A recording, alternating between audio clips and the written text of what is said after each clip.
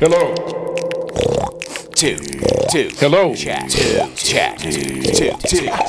Industry. Industry Tactics. Hi, everybody, and welcome back to Industry Tactics, a podcast about interesting, I used to say outsider musicians. I mean, for the most part, sure, but I don't know. Weirdos, interesting, define it as you will. People I really want to talk to in music and learn from. And today episode, I believe the episode is 114. A talk with Annalise Noronha from her studio in Prince Edward County, Ontario. Always somebody I've wanted to learn more about her career, and holy cow, did she deliver! Stories about recording James Brown, Oscar Peterson, and so much more. This is a really great chat, and thanks, Annalise, for opening up and sharing your story with our listeners. Buckle up, this is an incredible role model and pioneer in Canadian music. My chat with Annalise Noronha.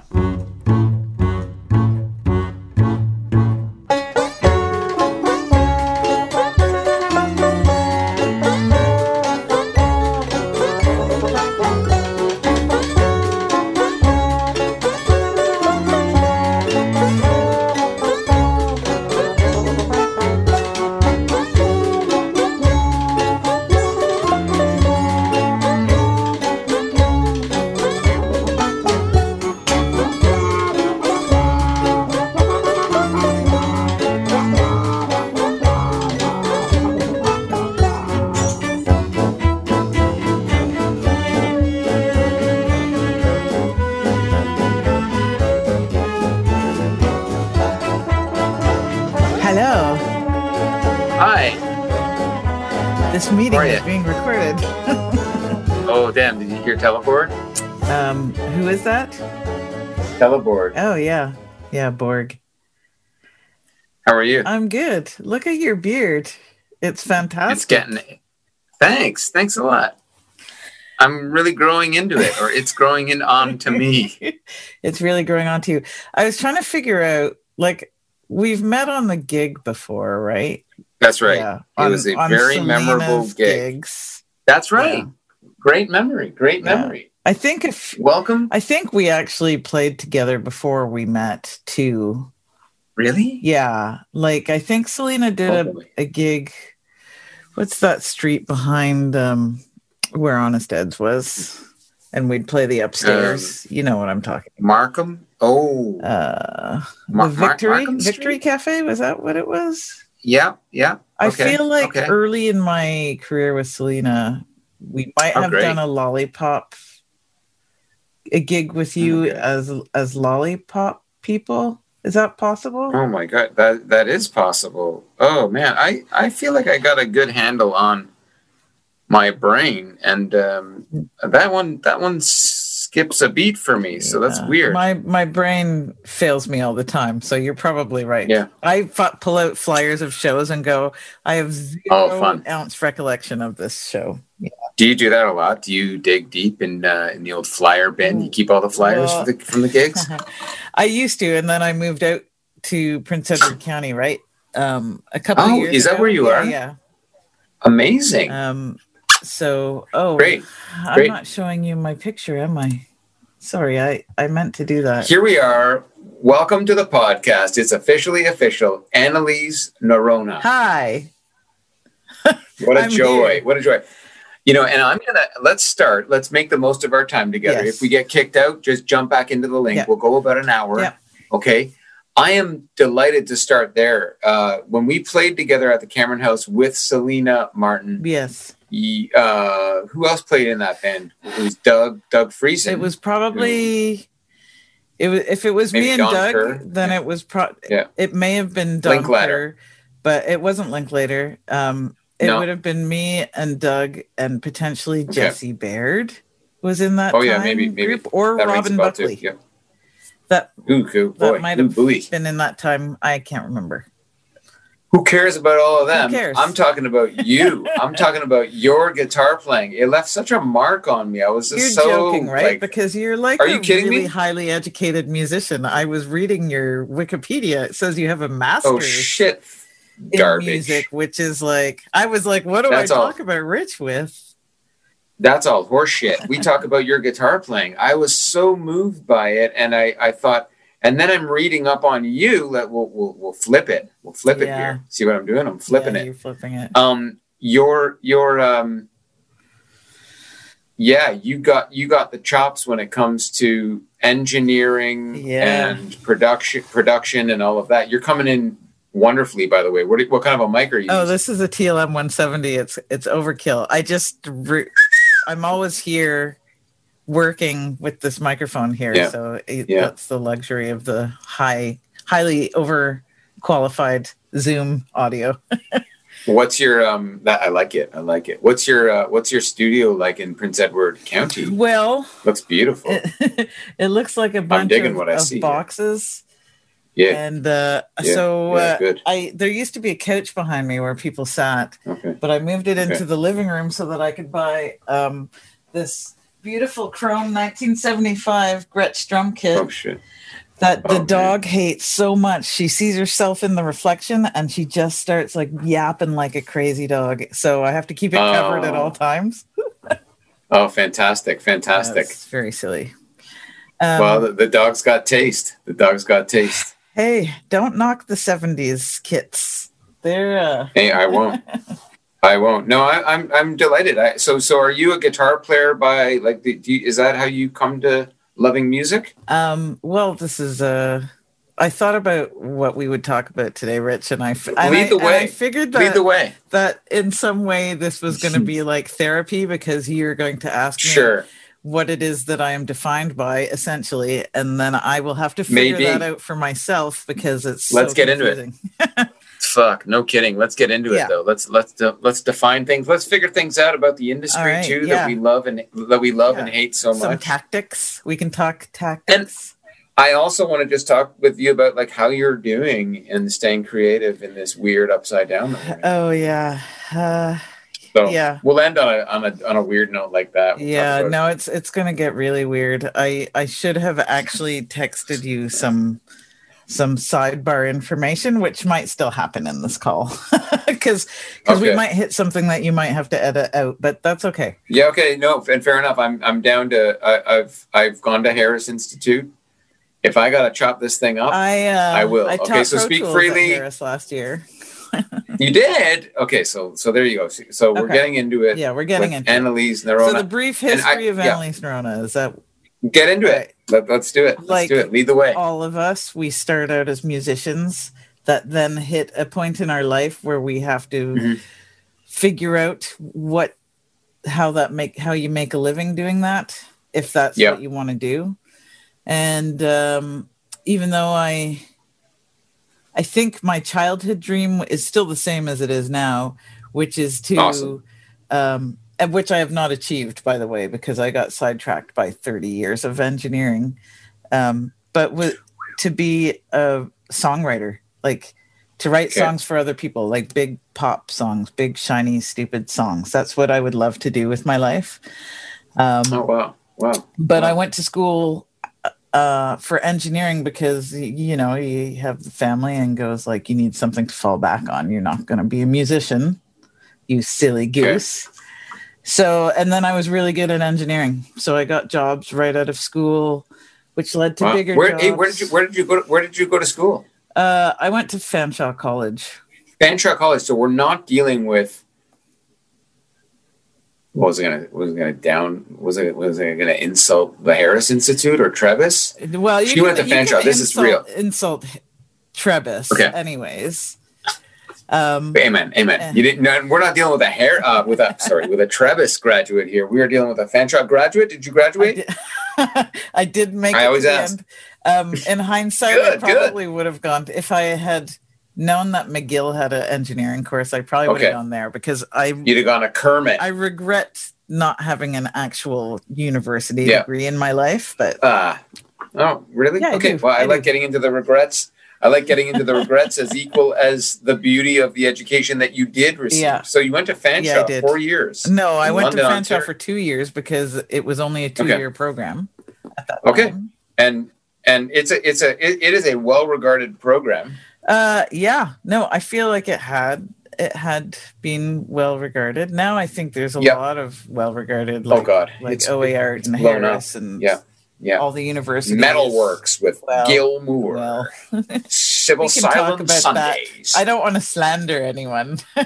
No. Let's not. Keep your hair on. Keep my Okay, hair. here we go. So keep going. Yeah.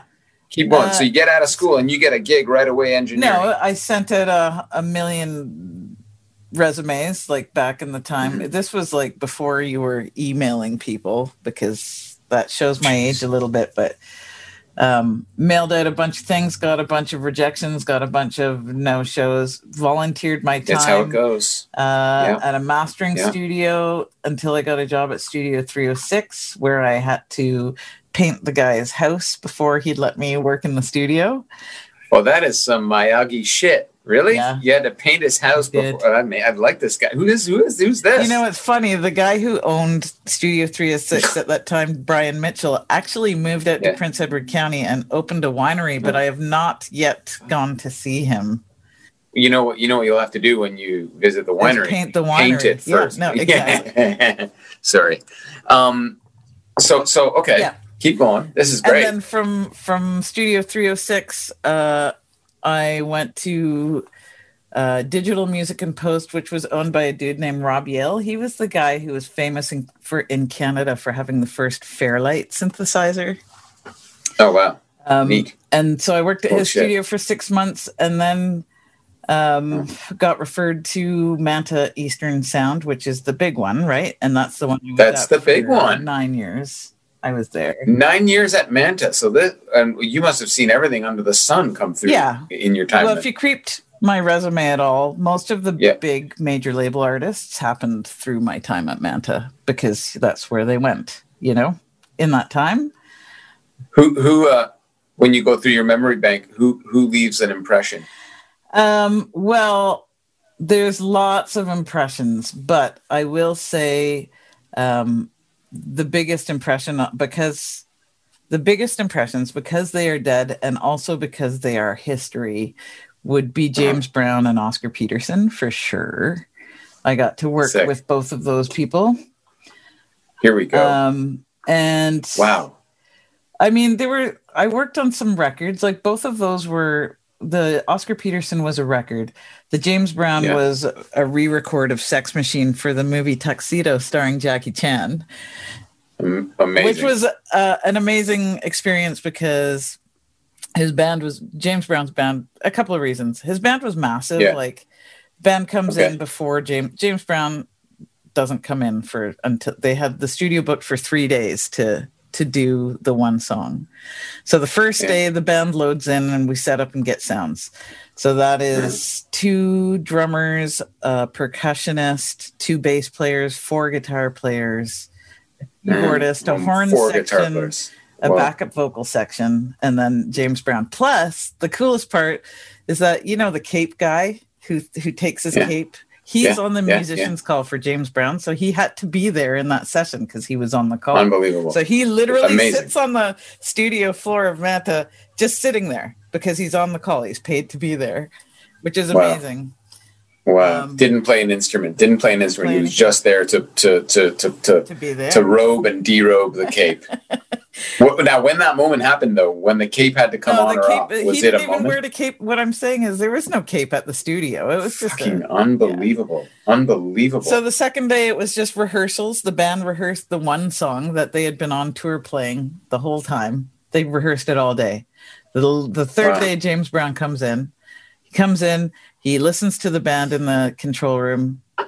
Yeah. And then he goes out on the floor and he's like a caricature of himself. He's like, no, Yeah. play it like this.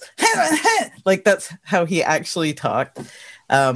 He like Was he a bit of an asshole? Like, how did he come across? He was to you? very nice. The way he led the He band. was very nice. Okay. He was as far as to the band, he was very nitpicky. Like, he actually Okay. got one of the drummers off his stool and sat down and replayed the groove so that he Oh, could amazing. show him where he wanted it to be. Oh, that's fun. And, That's and good to he hear. would like the horn section. He had a lot of notes for, and half of which I couldn't understand because you have to be fluent in James Brown.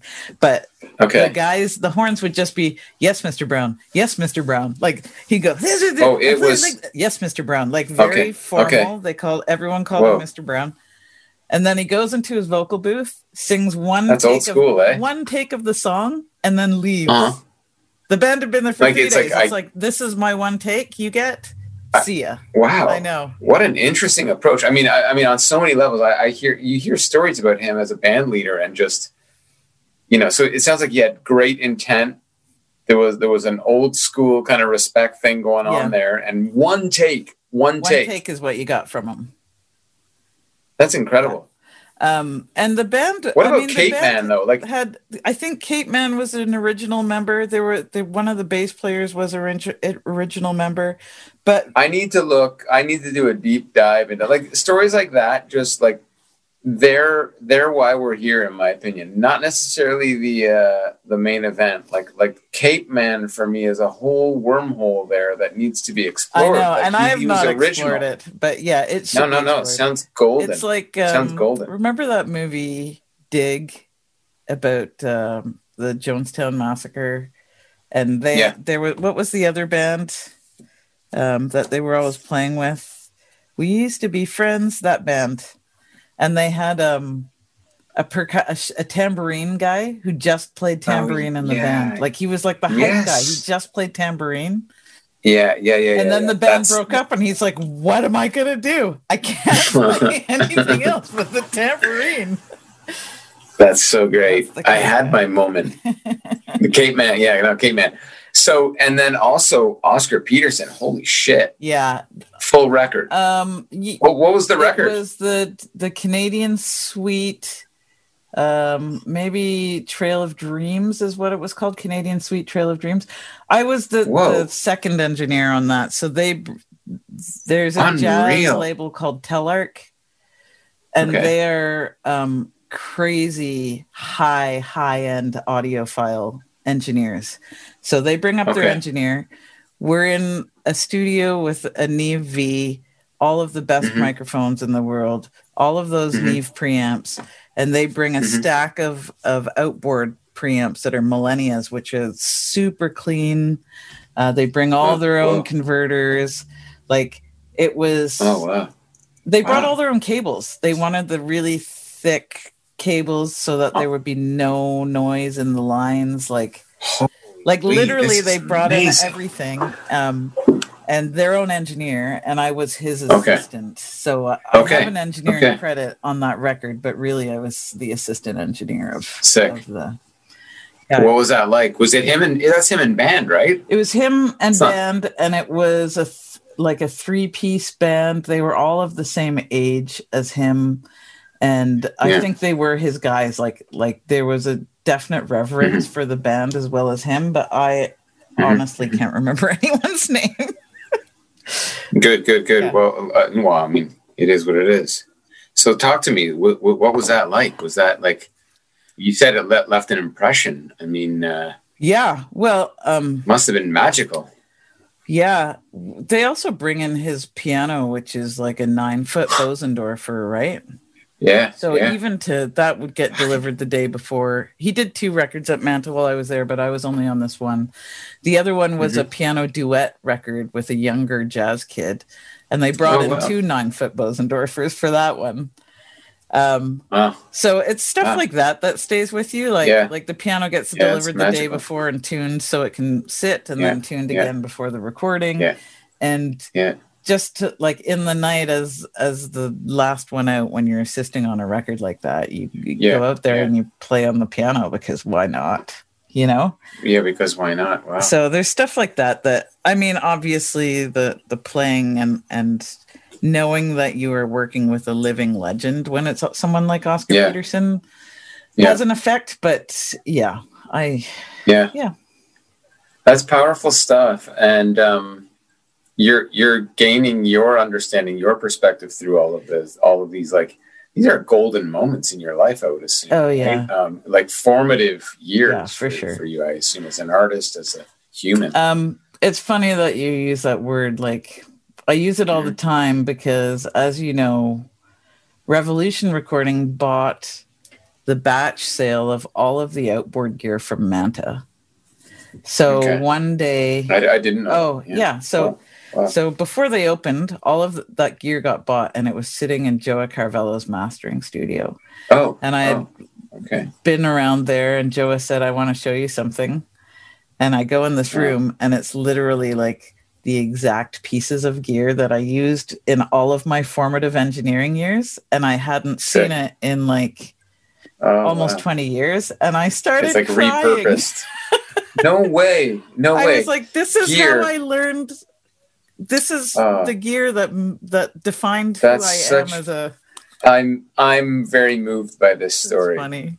I'm very moved by that story. Yeah. Like that's so charming to me that it would bring that kind of an emotional, I'm glad you're charmed, because I could just come off outpouring. Like a little baby. No, it's good.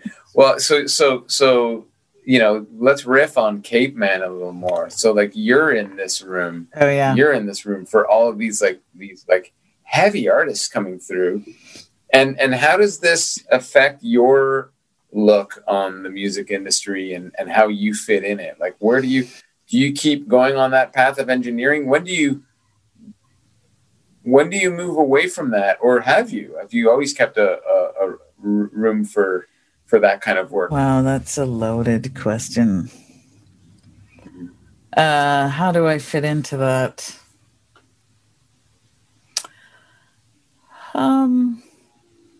Yeah, I don't know. I feel like I never fit into anything.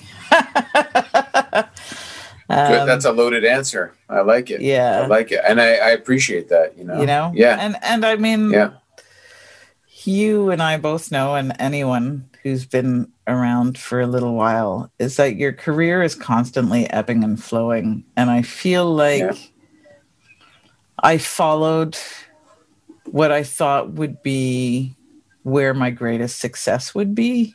You know what I mean? Mm-hmm. So out of Manta, I went freelance, started doing more film and TV and advertising post audio. And then I also started writing music for commercials.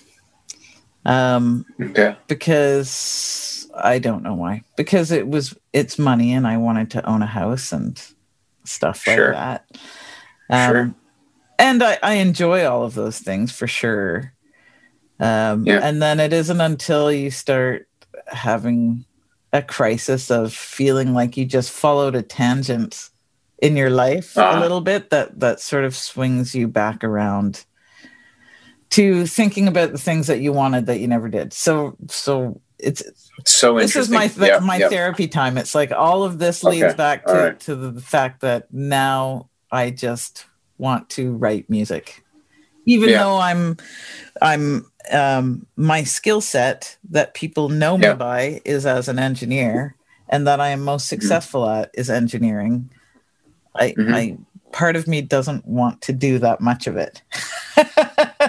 Hey, let's take a break now and play one of your tunes. Then I think you're moving in that direction story wise here in the podcast interview. Let's play a tune from your record. Awesome. Please set one up. Not the Girl. Let's talk about not the Girl. Not the Girl Please. Is on my new record, and it is my tribute to my own version of a Cars song. Is really the way I would set it up. Is like I would love to grow up and be in the Cars, so this is my Cars song. Great.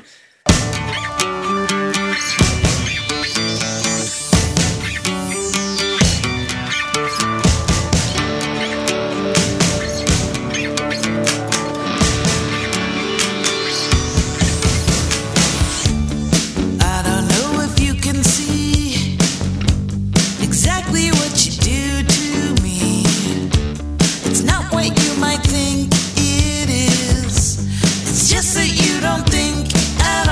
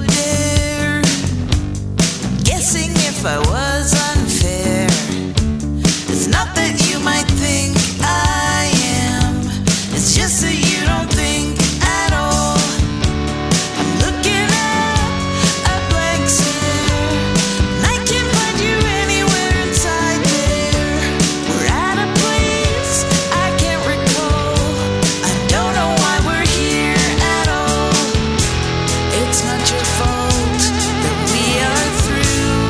It's just that I am not the girl for you. I kept the score in a book. All the things I am not the girl for you. I kept the score in a book. It's just that I am not the girl for you.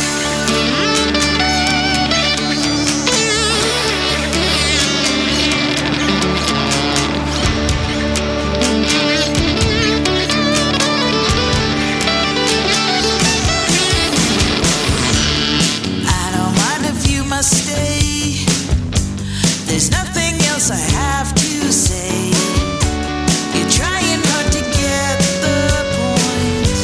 You can't see past yourself at all.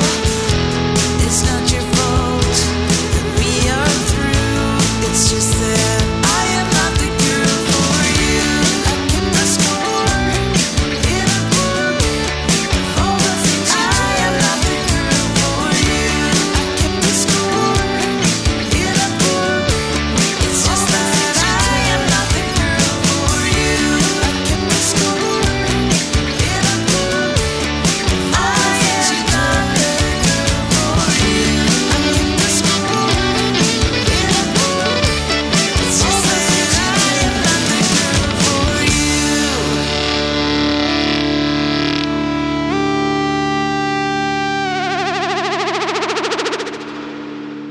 That was awesome. Thank you. That was Not the Girl. What is the name of your record?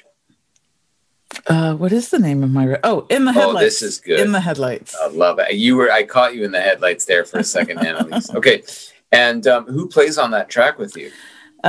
Morgan Doctor plays the drums. She played right behind me. That Not drum that kit? drum. That's This drum beautiful. kit's only Okay. about a week old. I got it from Century Oh, this record was made last year. at your studio? Yeah. Yeah. But at your studio in Prince Edward County. Yeah, Very cool. The whole record was made in this little tiny room, with the exception on this track. There's some like mod synth stuff that Kevin Lacroix played in his house.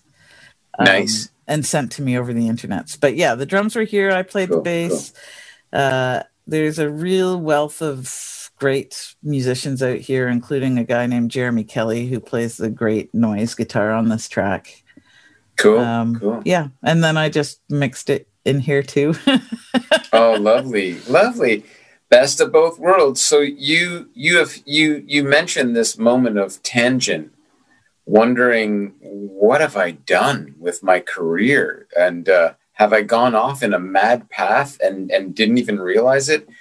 Whatever, don't we all go sniffing around like dogs, kind of trying to find opportunities and experiences, and you've done just that. But you come back, and maybe in these COVID times, even you've come back to. It sounds to me like a level of focus and understanding, and really knowing what you want. Like you're like, no, I want to do this. I don't know. Is that fair to say? Yes, it is fair to say, but it's not COVID times that leads me here. Okay. And this is the part of the conversation that you can choose to keep in or take out. I'm fine with it as long as I don't cry.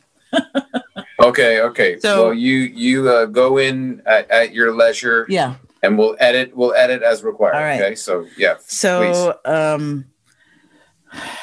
trying to come back and focus on the things that you really want and how you want to spend your time. I mean, partially you have to know that you can financially afford to do that. Right. And, but also, so my partner, John, got cancer in November and died on January 7th. Got diagnosed with cancer. And he was 55 and very young. He looked much younger than me, who was much younger than him. And, part of the takeaway for that is that instead of always valuing money and progress, it's shifted my brain to value my time. Because what time do we even have? I'm sorry. Man. Now you got me all emotional here. Are you sitting there going, damn it, I'm just wasting my time. Well, yeah, man. podcasts. What am I doing? You know what would be the best is just like, I gotta I go. know. I gotta go. You keep drinking your piss, whatever you got in that jar over there. I gotta go. No. I feel for you. My heart goes out to you. Yeah. It sounds like a really heavy. Obviously, It was heavy, and Oh man, it was very heavy. But I'm and fresh. And yeah, it's still and pretty fresh. right? So, But yeah.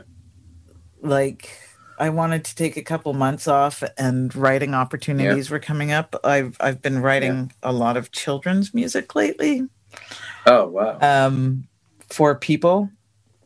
And so That's I've just fun. been taking those opportunities. So I may or may not have actually dealt really with with my sadness on a deep level, because I've just hurled myself back into work and seem to be capable of doing it. So I'm just going to go with it, because also I hadn't worked for the last 4 months, right? Okay. So that brings us back around to writing for sure. Are you still writing? Do you write for stuff still? I haven't. I mean, I wrote the Tom Green music and really haven't done a lot in that realm. The odd film thing comes up, but it hasn't been in the foreground for. Is that something that you miss doing, or you've specifically directed yourself away from? No. I mean, I love the collaboration. Anytime I can get it in any form, I embrace it. That one came though in such a weird way. It wasn't like prescribed. It was due to the hustle. Like, I mean, I mailed him all my shit and he returned my call. Yeah. And whenever someone does that I've always found in my career, that's how magic happens. That's how you really make a dent in your career, in your path. Yeah. It's equally fluke as it was, but it was due to the hustle. I would say, like, I worked hard to get that call back. I sent him all my shit with a Velveeta slice stuck on top of it, and he ate it. Literally. Yeah. No, I mean, the writing thing though is nonstop. Like, it's so I can relate to that, and I also can relate to just kind of writing through working through. Like making music through very difficult times in your life and just trying to process that. Some people I know, when you experience these kind of like life altering things, moments, can't do it. Like, it's just right. And I mean, and I get that too. When John was sick, I wrote a lot of lyrics, but I will not be able to make that music for a long time. So they sit in a book. Like, I can write work for hire, where you're told what you're writing, and then your brain is like on a different plane, and you're not emotionally attached to it. Yeah. So I mean, that stuff is on hold. Like, I would say I'm not capable of writing that, probably at least fair enough. But we'll see. Well, thank you for sharing. I would not edit a word out, but I leave fine that with to it. you. No, it's fine. I thought there was a chance that I might start crying. Well, sure. But I feel like it was you who almost started crying, and not me. You had me on the edge there. I'm still on the edge, so let's work hard. Yeah, we should rein it back to the tactics and let's keep drinking piss and drink and talking about tactics. So. No. It's all part of it, man. It's all part of it. How do you link to artists like Selena Martin, who partly Selena was a total is the reason we're here? Selena was a fluke, and then I was in her band for 12 years. Yikes! Wow. So in 2001, Selena was in a production of Hedwig and the Angry Inch that was at the Bathurst Street Theatre. And so was a very close friend of mine, Leo Valvasori. Leo and Selena became friends, along with Dragoslav Tanaskovich, who played keys in that band. And so Selena had gotten into the Ottawa Folk Festival that year and asked Drago and Leo to play. So Leo was going to play cello and Drago was going to play accordion. Wow. And then Drago couldn't do it. So Leo said, "Do you want to play accordion in Selena's band?" And I was like, well, Yeah. I don't know that I can play accordion, but I could play the right hand of the accordion. Okay. And so I joined Selena's band and played at the Ottawa Folk Festival on accordion. This is great. I know. And then just stayed with her through most iterations of the band until she started making electronic records like a couple ago. But you're on the records too, doing. I'm on playing many roles, right? Yeah. Are you? Did you help make those some of those records? Yeah. Life Drawing, me and Michael Philip Voyevoda co-produced, which was like she loved that experience because she would make us argue back and forth our creative differences. But I found it entirely stressful because he was at the time, and still is, much more accomplished on paper than me as a producer. Okay. But out of it Michael has become one of my best people. So awesome to hear that. Yeah. That's cool. So we made Life Drawing together, and then we made the next one together. No, Chris Stringer produced it, but I played all over it. Disaster Fantasies as well. Yes. Yeah. Wow. Oh no, it's so great. I mean, and as I said, there was something about your guitar playing that night that really I thought, that's funny. It was great. I know it was just so nice to meet you, and you left such an impression. Well, you left an impression on me too. I was like, this guy is so kooky, but yet such a virtuoso musician. And thank you for that. What's his name? No, playing guitar in your band too, who's also Nickel. Yeah, and it was Nickel. Yeah, and he was amazing. That was the first time I'd seen Nickel play too. Oh shit! And so both of you just like blew my mind. Yeah, that was a fun band. That was the one of the first Cameron House bands that I had. Nickel just posted a new family video where they do jazz. It's instrumental. I watched it right before we talked. I was like, wow, we talked about it. Those kids are getting the best music education of their life.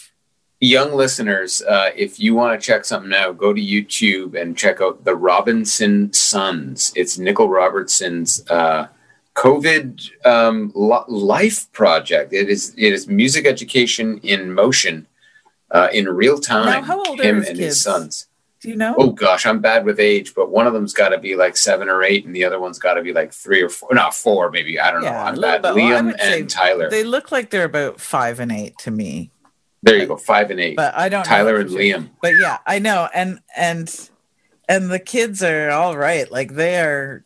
It's one thing to start learning how to play music at that age, but to then be able to play alongside a professional musician and what he tells me is really the thing that makes people better, right? The thing that I'm struck by is how much he's learning about himself as a music educator through, he's like, it's validating all the things that I believe in music, that, you show up to the gig, you might not know the full form, the full thing, but you come prepared in his own unique way. And he's kind of imparting that on his kids in such a natural, organic way. I know. They're just picking up on it. The interesting thing about it, though, that's also fascinating anthropologically is they're fucking not performing for anyone. No. They're actually being raised in a COVID music bubble. Yeah. That's like when they actually go out to perform for audiences, which hopefully that will happen one day. I don't know. I know. It's gonna be really interesting, I'm really right? fascinated by it too. Like it's really awesome. Yeah, it makes me very so happy inspiring on so many levels. Yeah, so beautiful and inspiring. And I know that it's hard for all of us in these times. So shout out to those kind of initiatives during all this. The funny thing is I only really have chatted with Nickel once in my life, and that was you and I are the same. We've only chatted once, really, and I've been so stoked to chat with you. I just feel like I'm like, what was that, like 8 years ago, 9 years ago? Probably longer, maybe more. Yeah, probably longer. Jeez. Yeah, we need to be friends. I know. I feel like we should be friends. That's why I was very excited about this. But the Nickel thing that happened is shortly after I had seen you guys play. I was working at a company called Grayson Matthews, which is a music house. Oh yeah, And I Sure. don't know why my phone keeps blinging. industry tactics. And the people I worked for were doing a track where they needed banjo on something. So I Oh, sick. had emailed Nickel and said, "Are you available to do a session with these guys?" I mean, they're not Yeah, going to have a chart. They're just going to want you to. yeah. And There you go. So he comes in, and they're awesome creative people that won a lot and were on an incline like this, but they didn't also speak music language in the classic sense of it. Good. So they Yeah, would great, just be good. like, okay, so we want something that's like really banjo-y, like a Yeah, stereotype of yeah. a banjo.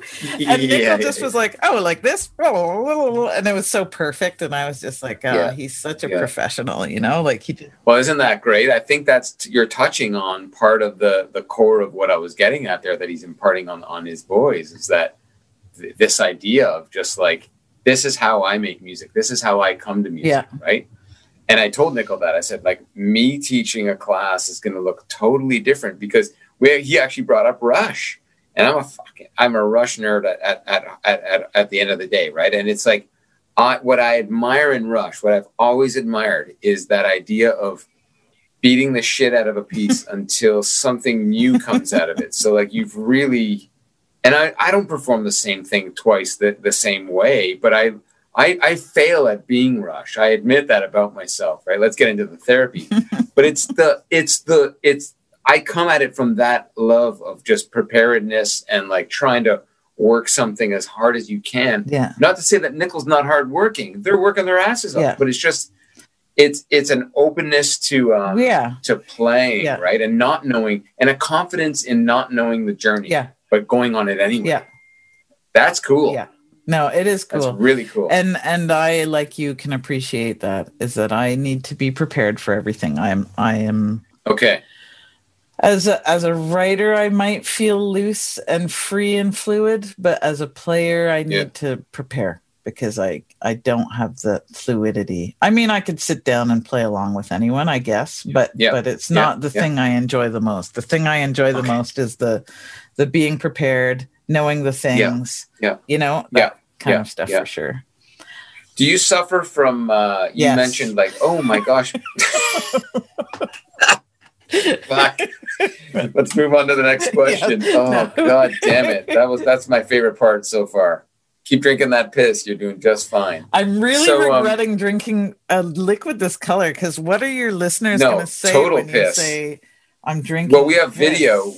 So I'll put a little video clip up. I'll put a little video. Here's the piss in the cup. There you go. Hot piss. There you go.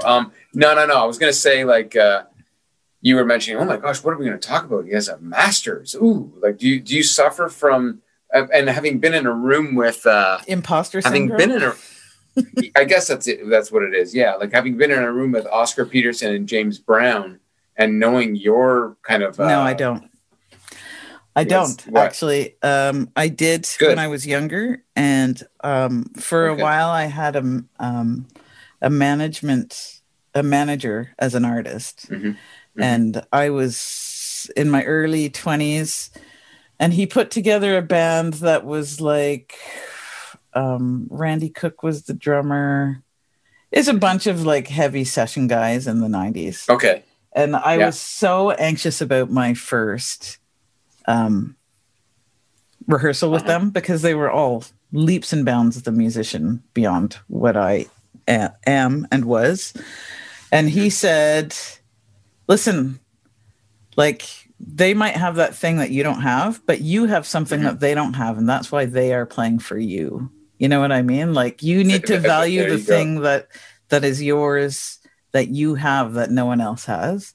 And it was like such a great piece of advice. Like, yeah. And then my whole career stuff happens. Like, you go see 5440 and they're playing One Gun. You realize that 3:45 of the 4-minute song is all one chord. And you go, but yet this is like one of their hits, and it's all one chord. Yeah. So obviously it's not, you don't have to be a virtuoso. You just have to bring something to the table that has some validity, right? So I dig that. And also I think, like, I mean, not to get political, but in a world where Let's. Where I'm a visible minority and I'm a woman in a man's industry and fatism and all of these things, I feel like I have a fragile sense of self as far as my personal ego is concerned. But as far as music and creative things, I really just feel like, fuck it. You like me or you don't, and I don't care. And that part of my ego is completely intact. I mean, right on. You know, you get fragile when you're working on a job that's for hire and they keep making you revise something over and over again that you thought was pretty good. But as far as my own creative things, like I feel like, fuck it if they don't like it. I don't care. I like it, you know? I like it. I pardon that. I like it. And have you managed over the years of doing what you do to build? You were mentioning like, holy shit, I'm going through the podcast, and it's like I know all these people. It's like, have you built this small family, this community? Of musicians that you know and love, and it's really interesting because you see people break out into a bigger mainstream or financially viable, and you wonder what is wrong with your own process that has not led you to those same outcomes. But as far as building a community, I think so. That's like put. I went down your list of podcasts, and 1 in every 5 is a friend of mine. Jeez. You know what I mean? Like you had Julia Hamilton, you had Selena, you had oh man, like Doug. Everybody. Doug. I know, and Doug is the best. He's another unbelievable music educator for sure. Doug Friesen. He's the season. If there is a second season buried in these 106 some odd episodes. No. It's great. I love the way you put that. Like you look at other people's careers and wonder, right? It is so. Don't you find this music industry to be like beautiful as equally as it is confusing and strange? Like it's got so many elements that I don't know if other fields would have. But I don't know. What's your take on that? I feel like other fields do have it. Like, do they? Yeah. There's certainly a who you know and a hustle to our industry. That I am not capable of. I am capable of, but I don't want to do is more the thing. Yeah. And then there's also like, I have a lot of, I think about that the problems I have with stuff are my own, in that, for example, I say I want to write songs for other musicians, like big shiny songs that sell millions or stream millions of times. And yet I really rebel against dumbing down lyrics. Like I hear something on air and I go, that song is so stupid. But yet if I'd heard, like I hear a song and I go, that's going to be a hit. Like the Canadian kid who wrote, If the World Was Ending, You'd Come Over, Right? That song that just won a Grammy. It's a massive, massive song. And I remember the first time I heard it, I just went, I hate this song so much. And it is going to be a massive hit. Yeah. And it was. Yeah. So it's like, those are my own problems. I say I want to do this thing, but yet I don't want to bend what I do into the thing. That's so interesting.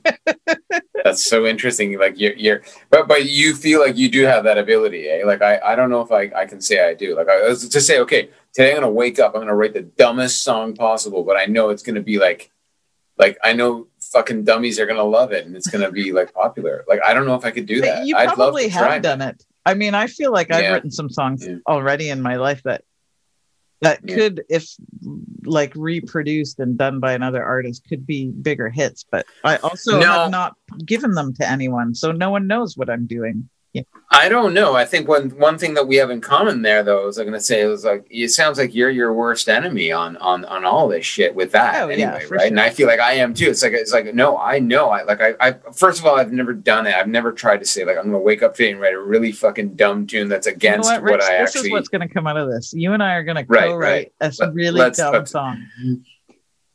I'm in, man. I'm in. Let's write a really dumb song. Dumb song. I'm gonna write some dumb lyrics, and and the idea How of a exciting. dumb melody, and you're gonna put some Send dumb it my music way. on it, and we're gonna I'm into I'll it. produce it out All like right. a shiny hit, and then we'll see All if right. we can get it to anyone.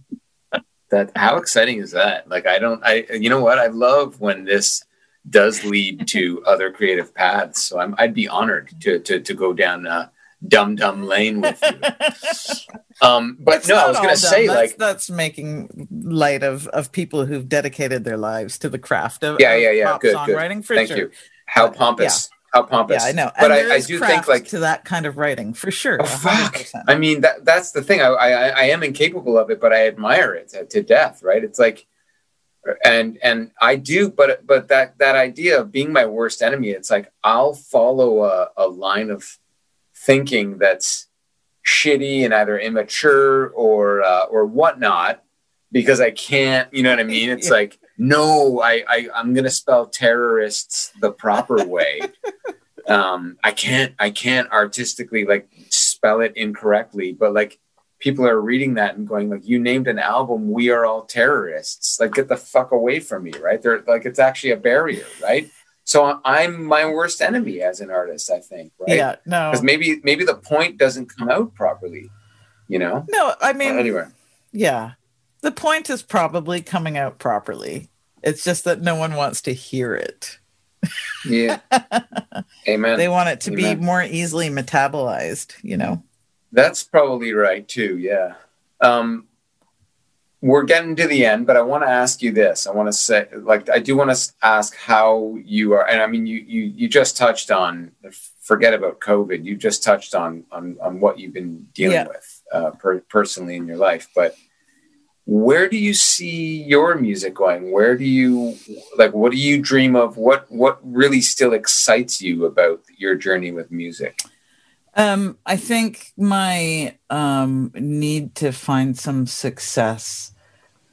There's a few things going on in my head, and they're very polarized, and I don't think I can do both, but they're both still in there. One is to have some success as a writer for other artists.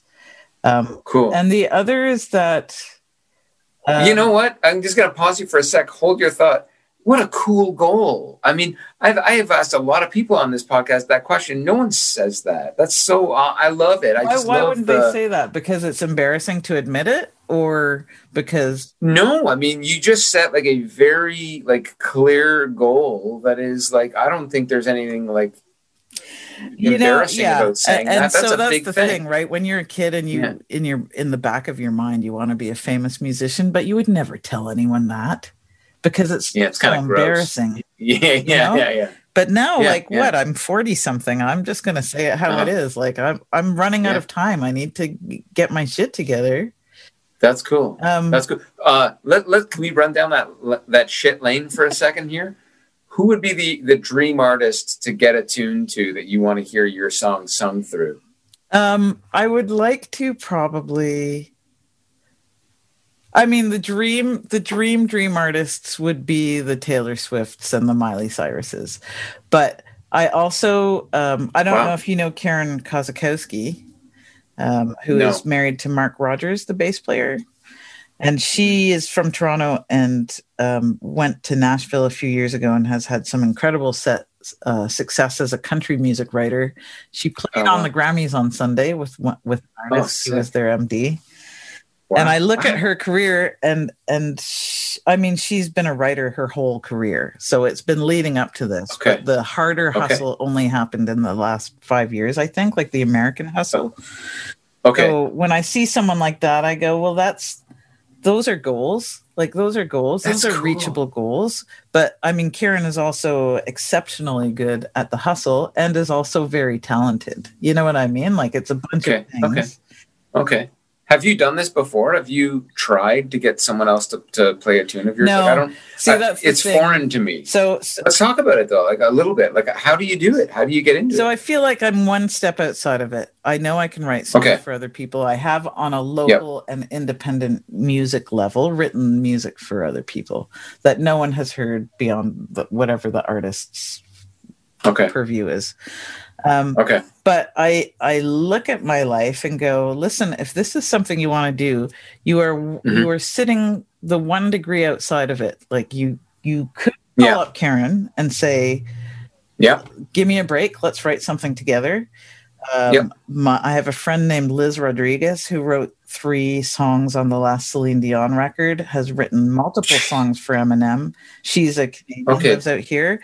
She is lovely. So you really are one step. You really are one step. If you want to write with me, I'll write with you. Because she likes my writing. But she's actually offered it. Okay, this is so the neat. reason why I sit one step outside of it is because I don't have a lot of co-writing experience. I'm used to sitting in a room by myself and slashing something out, and that is where the ego thing for me I have to work on, because just be dumb, like to do stuff that might fail in a group setting, in a co-writing setting, like it's the way that you have to get to the actual work is you have to and fling that stuff at the wall.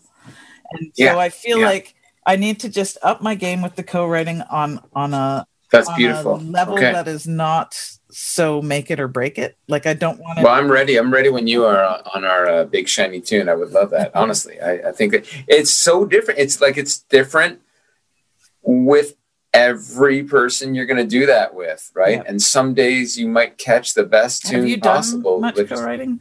I've done a little, and when I've done some with Nickel. He song doctored a couple of tunes on a couple of records ago for me, and it was awesome. And I was like, fuck, I've known all these people just in a one-dimensional sphere of like, well, in Nickel's case, it's three-dimensional because he's banjo, guitar, and anything else. But it's like not song doctor. And when he started influencing in that regard, I was like, this is amazing. Now, I have done that. Dave Clark, others. Sure. Yeah. So in that regard, I have totally done that. Like my friend Jeremy, who played on Not the Girl, he's also a great songwriter.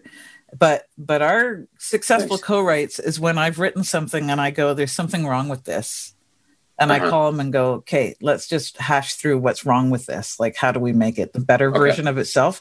But it's not from the core of the idea and starting a song. I've done that once. I've done that twice. And both times were very slow, and I hesitate to contribute because I don't want to sound dumb or I don't want to sound like I'm taking over. Like it's the navigating of the social aspect of co-writing for me that I need to get. Okay. I understand. I love it. I understand it. I love it. I think it's just, it's also great to be open with the fact that it's like, these are some of my hesitancies around this. Oh yeah. I think that is one of probably my better qualities is I'll tell you when I don't know how to do it. But it's beautiful. It's the collaboration when it happens and you see it pop. It's like, oh, this is why we do it. Yeah. Like I just I'm excited to hear you. So what was your other goal? You had a second goal. Starting to this one is going to sound like the dumb childhood thing, and it's not going to happen to me. And I just hope that in my life, the women that come after me will know that I broke ground for them. Is that I really, and it's such a dumb goal, but I would love to in my life win an engineering Juno, just to be validated by my industry as an engineer. Now, I don't do many records in a year for other people. So that's a hard goal for me to reach without having a more prolific engineering career at this point. And I feel like we're getting within a year or two away from seeing some women or non-conforming gender people in that pile, but I don't think it's going to be me. I to be honest, I think it's. Has it not happened yet? Pardon my bloody male ignorance. I don't work on a lot of label projects as an engineer. I work on big films. Like I've worked on massive films, but as far as engineering albums, I don't work with label artists, which puts you at a disadvantage in the first place.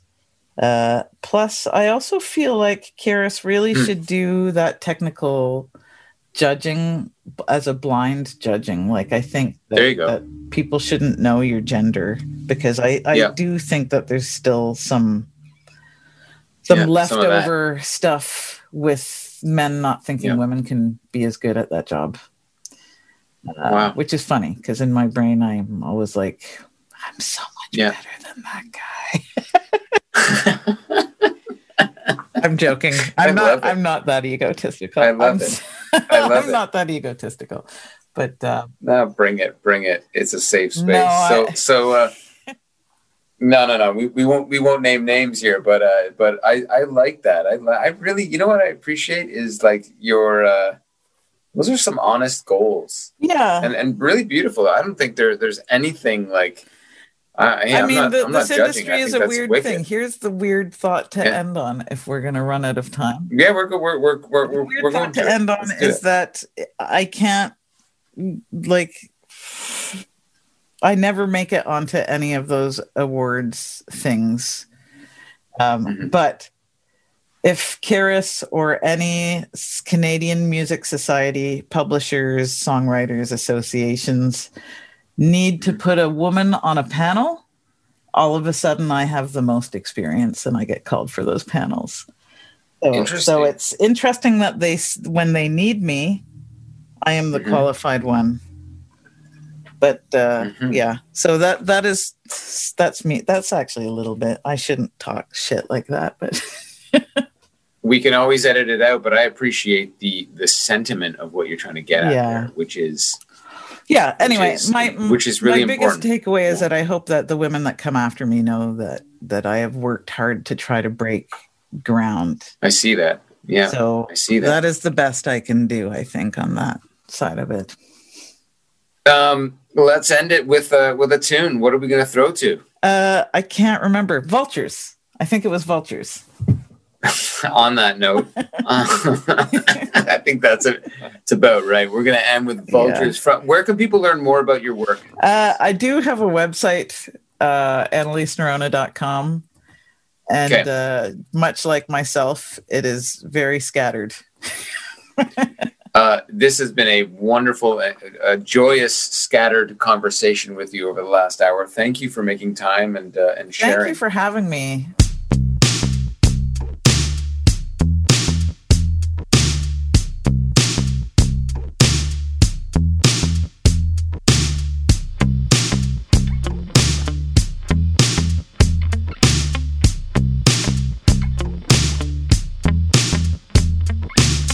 You got a lot of nerve coming round here tonight. You find a way to make it all about you tonight. I spit my words at you, can't you metabolize? I see your mouth is open, talking shit, catching flies. Hey, yeah, it doesn't look that fun. Must be hard to be so smart. Hey, yeah, it doesn't look that fun. Being better than everyone.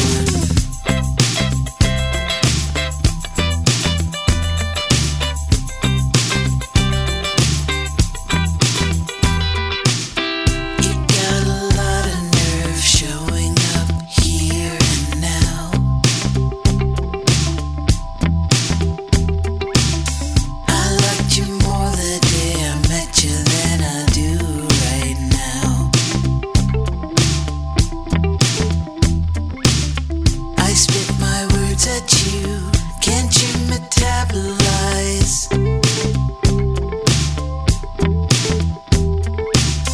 I see your mouth is open, talking shit, catching flies.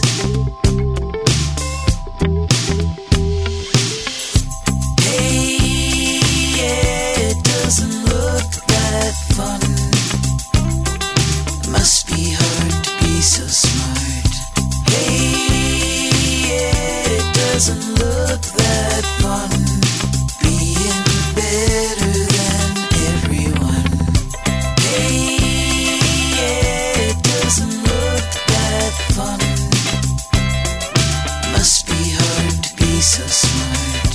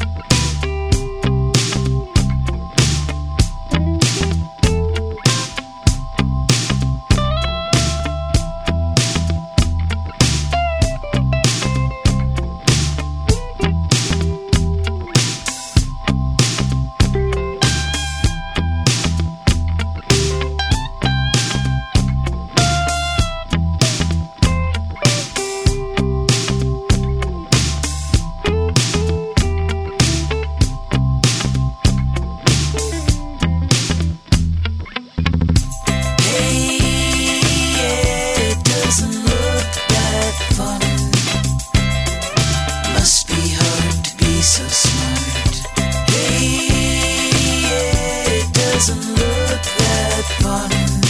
Being better than everyone.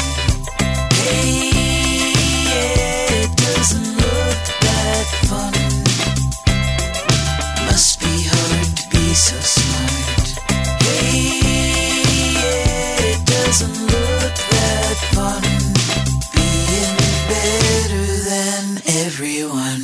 That was not Vultures. That was Better Than Everyone. Sorry for the little discrepancy there.